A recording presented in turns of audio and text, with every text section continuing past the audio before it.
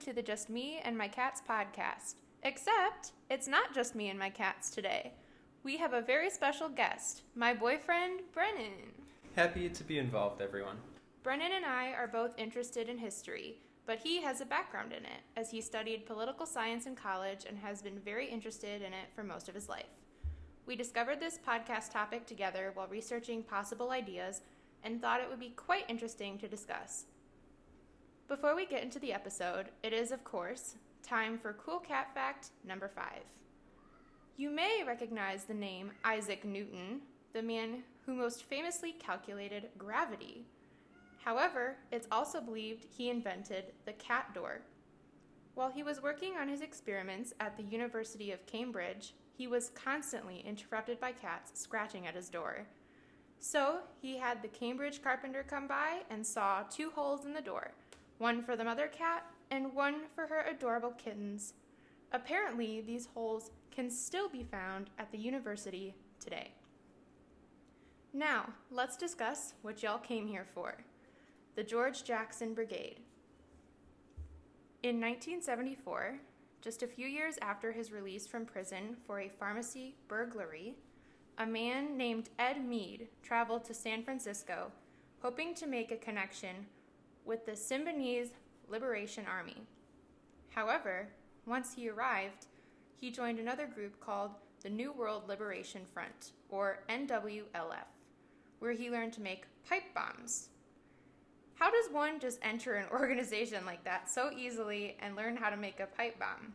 Is it like a child going to summer camp and making macaroni art, but like pipe bombs instead? There were dozens of groups like this at the time, far-left organizations seeking to resist capitalism or another part of American culture, some of the highest profile being the Black Panther Party or the Symbionese Liberation Army that Meade had wanted to join. Often these groups would be as easy to join as it seemed to be for Meade, if you showed enough enthusiasm, especially if the group hadn't yet caught the attention of the FBI. Once Meade went back home to Seattle, he met up with his friend Bruce Seidel, and they decided it was time to start fighting for their political beliefs. George Jackson, a prominent figure in the Black Panther movement, was their inspiration. They wanted to act on his promise, so they named their movement the George Jackson Brigade. The brigade started out focused on prison reform, as most of its founding members had recently been in and were radicalized in prison. That's where their name came from, as George Jackson had died attempting to escape from San Quentin prison. As they started to grow to their peak membership, they expanded further into more general anarchist and anti-capitalist goals. They involved themselves in increasingly violent acts and advocated in their post-attack statements for the overthrow of the U.S. government, the government of the state of Washington, to draw attention to the conditions for prisoners at Walla Walla State Penitentiary and the federal prison on McNeil Island. Their main goal was to replace what they viewed as a society too focused on wealth and control, with one focused on more collectivist and humanitarian ideals. Like us, you probably have never even heard of the George Jackson Brigade until today, and there's a reason why this may be. According to Daniel Burton Rose, author of the book Guerrilla USA, the George Jackson Brigade, and the Anti-Capitalist Underground of the 1970s, the FBI ordered a news blackout on the brigade as they realized that media attention is exactly what the group wanted.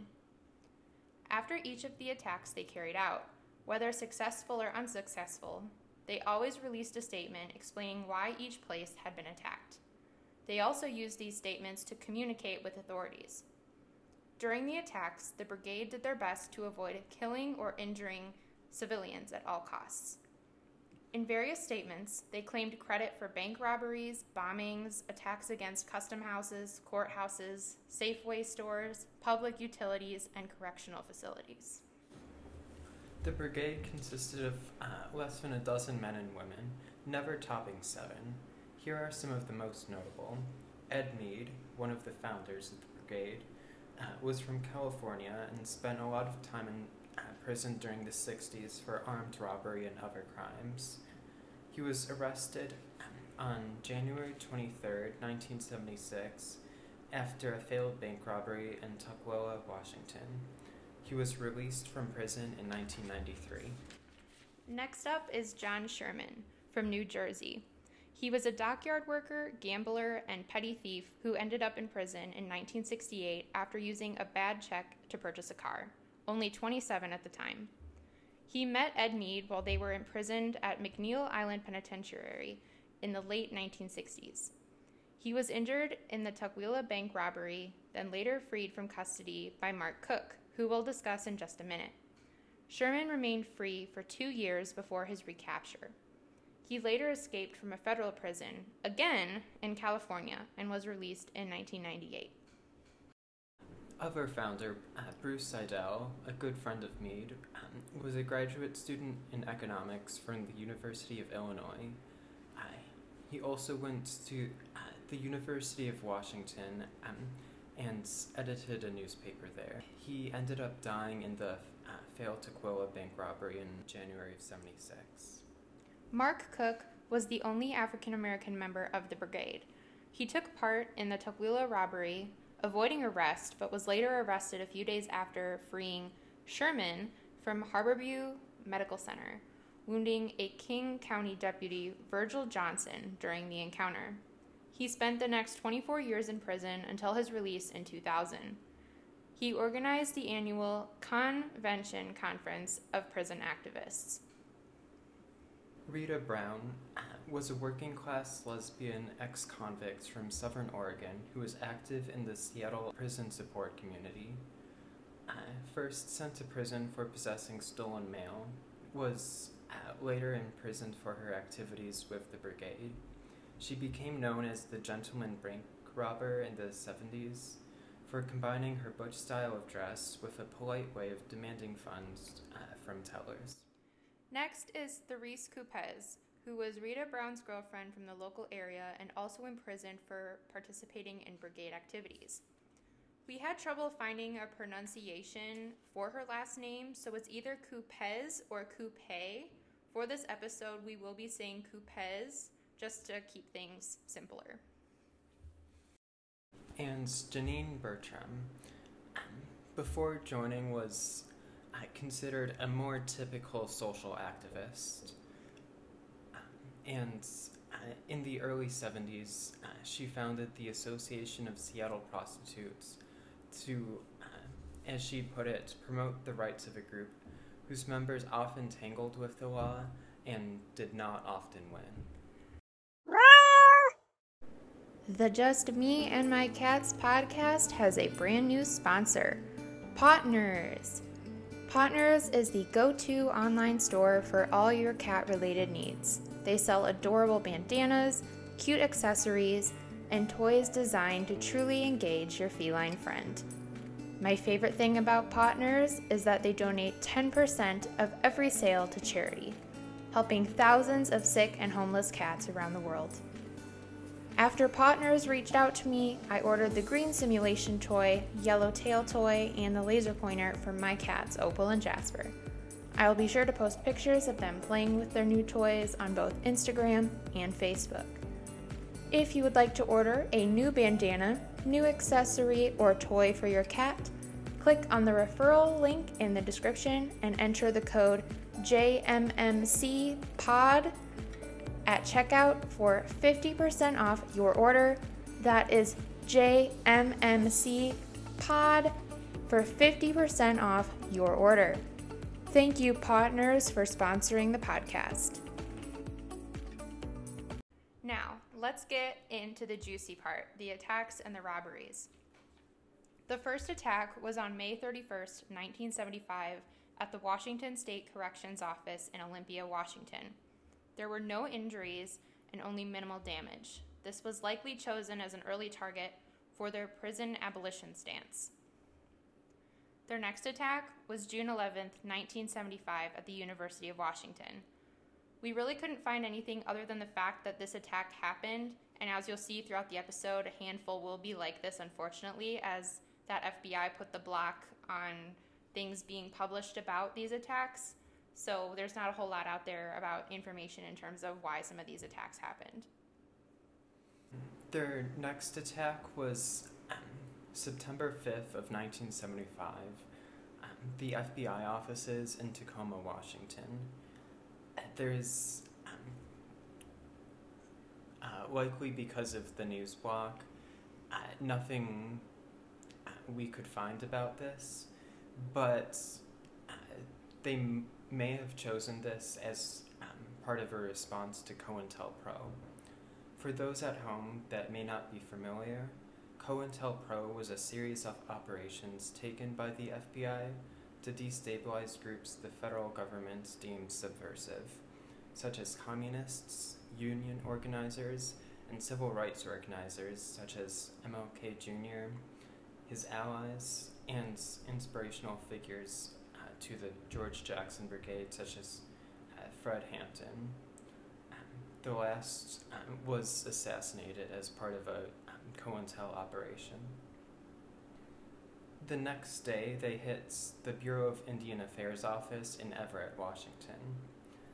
This may have been Brown or Sherman's idea, as both were supporters of indigenous rights. After Sherman's time in prison, he found a new passion for indigenous teachings. He may have been beforehand, we're not sure, but Brown was exposed to the wrongs the indigenous community faced in her time in prison before meeting up with the brigade. The next attack took place on September 13th, 1975, at the federal office building in Seattle, Washington. Again, we are not sure why this attack took place. On September 15th, 1975, the first set of Safeway stores was attacked in Seattle, Washington. This attack caused member Ralph Ford's death when a bomb he was planting malfunctioned. Safeways were most likely attacked because they believed, the brigade believed that workers were mistreated and that it was one of the largest grocery store chains in the country at the time, so a statement would be made by attacking it. A more modern equivalent to these Safeway attacks might be attacking an Amazon warehouse because of the poor working conditions there. And 3 days later, they hit another Safeway store in Seattle, Washington. 9 people were wounded during this attack. On December 31st, 1975, a Safeway office building was attacked in Bellevue, Washington, and Seattle City Light Laurelhurst Substation in Seattle, Washington was also attacked. The Seattle City Light was attacked because the electricians had been on strike since October of that year. The brigade used a pipe bomb filled with 12 pounds of gunpowder, and the substation was destroyed as a result of this, and a nearby house was badly damaged from the burning oil that was leaking from the transformers running down the hill. The power went out for almost 2,000 residents in the neighborhood, and it took several days for City Light to repair the damage, partially because the specialists were still on strike. In the end, damages estimated at about $275,000. Next was a robbery in January 23rd of 1976 at Pacific National Bank in Tukwila, Washington. This was the beginning of the end for the group. 2 police officers and 1 member of the brigade, Bruce Seidel, were killed, along with Meade and Sherman being arrested, and Sherman also being wounded. Then, on March 10th of that year, Mark Cook was able to rescue John Sherman from police custody in between transfer from a medical facility to a prison. However, he shot a police officer in the stomach during the process. Sherman and Cook both escaped, but Cook was captured a few days later and spent the next 25 years in prison. The remaining members retreated to Portland, recruiting Bertram to regroup. Brown and Bertram met at a Coyote event, an organization trying to better the conditions for prostitute workers. It stood for Call Off Your Old Tired Ethics. This organization is still around, by the way. This robbery had a particularly interesting statement from the group, in my opinion. They focused the statement at least as much as how it could have gone better as what they usually focus on, why they chose their target. They ended their statement on the bank with, "Overall, this action failed because we were not prepared to meet police terrorism with a sufficient level of revolutionary violence." And in other statements, they've referred to both themselves and the police as terrorists, which is an interesting, not quite contrast. The group was pretty quiet in terms of attacks for about a year, as they were down to just 4 group members: Sherman, Brown, Bertram, and Coupez, and low on funds. The group resumed political activity in the fall of 1977. 3 bank robberies took place. On June 8th, 1976, Western Bank was robbed in Coos Bay, Oregon. On July 13th, 1976, Carter National Bank in Ashland, Oregon was robbed. And on August 1st, 1976, the Oregon Bank in Medford, Oregon was robbed. They then would hit 3 more banks. October 28th of 76, the First State Bank of Oregon in Portland. And January 4th of the following year, they hit U.S. National Bank of Oregon, again in Portland. And the following month, on the 7th, they hit the National Bank of Oregon in Wilsonville. So on May 12th, 1977, there was an attempted attack at the Rainier National Bank in Redmond, Washington, and the Rainier National Bank in Bellevue, Washington. This was their first emergence in terms of attacks in over a year. At one of the locations, the bomb failed to detonate, and thankfully there were no injuries at either location. After the attack, the group shared what they called their May Day communique with the community radio station CRAB, or KRAB. This statement was read on air. Today, the George Jackson Brigade bombed 2 Bellevue branches of the Rainier National Bank in support of the prisoner struggle at Walla Walla State Prison. We chose Rainier National Bank because of its links to the Seattle Times, a bourgeoisie daily newspaper. The Seattle Times has led the propaganda campaign in Seattle against the prisoners. Later that month, they would rob Washington State Liquor Store in Bellevue, Washington on the 21st. They would rob Rainier National Bank in Bellevue, the same that the bomb failed to detonate in, on June 20th. They would then, on July 3rd, attempt another substation attack on the Puget Power Substation in Olympia, Washington. This attack ended up failing. Another robbery took place at the Old National Bank in Kirkland, Washington on September 8, 1977. On September 19, 1977, the People's National Bank, the Skyway branch in Seattle, Washington, was also robbed. On October 6, 1977, the group attacked the Westland Buick in Seattle, Washington. It was an attempted attack. Then they hit 3 more car dealerships over the fall. October 13th, they hit the S.L. Savage Dodge dealership in Seattle. October 16th, they hit the BBC Dodge dealership in Burien, Washington. And in November 1st, they hit the Phil Smart Mercedes dealership in Bellevue, Washington. On November 2nd, 1977, the company Diebold Incorporated was attacked. This is a company that specializes in the sale, manufacture, and installation of self-service transaction systems, like ATMs. A lot of the group's messaging is about the immorality of banks, so perhaps something safer that they could target was this organization. In November of 1977, Rita Brown was arrested. No one remaining tried to break Brown out of custody. The Oregonian reported, quote, Miss Brown, clad in brown corduroy jeans and a brown striped sweater, waived reading of federal grand jury indictments returned earlier this year in Portland, accusing her of 5 counts of bank robbery and 2 felonious possession of a firearm. She would end up pleading guilty after accepting a deal offered by the prosecution.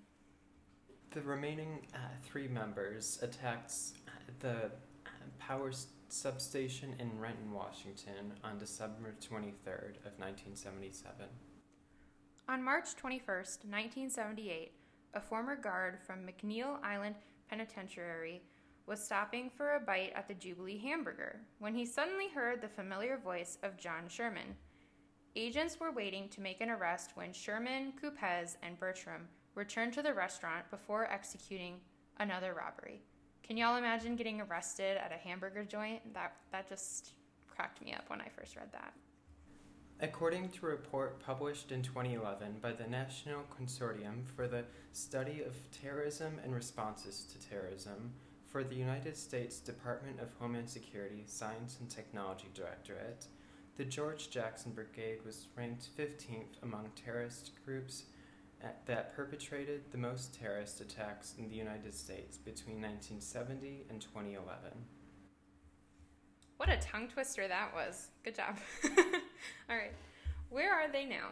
So all the members of the brigade have been released from prison.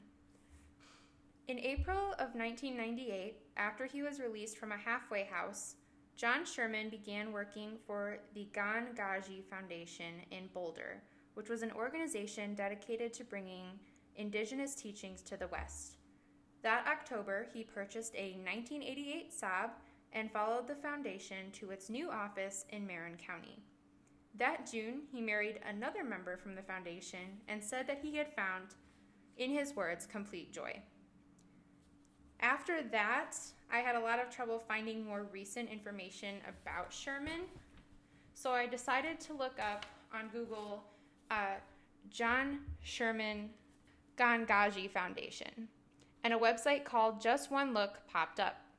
It turns out that around 2002, John and his wife Carla took over the foundation and devoted their time to it. Sadly, in May 2019, John was diagnosed with Alzheimer's. His wife wrote a really thoughtful blog post about their journey as a couple together and her admiration of John, which I highly recommend checking out. I've linked it in the description. John passed away on September 29th, 2021, due to Alzheimer's complications. A memorial was held for him in Ojai, California on November 20th, 2021. Ed Mead. In June 1999, it was reported by the Seattle Times that Mead was now a computer specialist for a Californian Physicians Association. In 2015, Mead published an autobiography titled Lumpen, the Autobiography of Ed Mead. His book can be purchased at leftwingbooks.net, linked in the description, and is a resource on more information about his autobiography. Rita Brown. In June 1999, it was reported by the Seattle Times that Brown worked for the California Highway Department and was still very active in radical politics. In 2017, a documentary about Brown was released on julieperini.com, and it's just over 46 minutes and completely free to watch.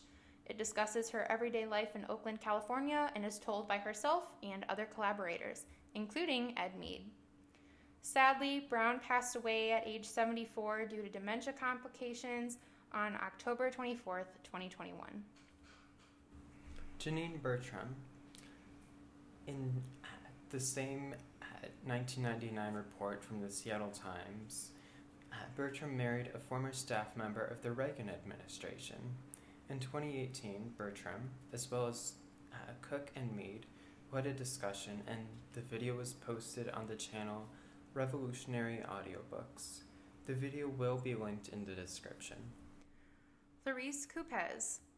In the same June 1999 Seattle Times report, It shows, or it reports, that Kupes is a successful acupuncturist in California.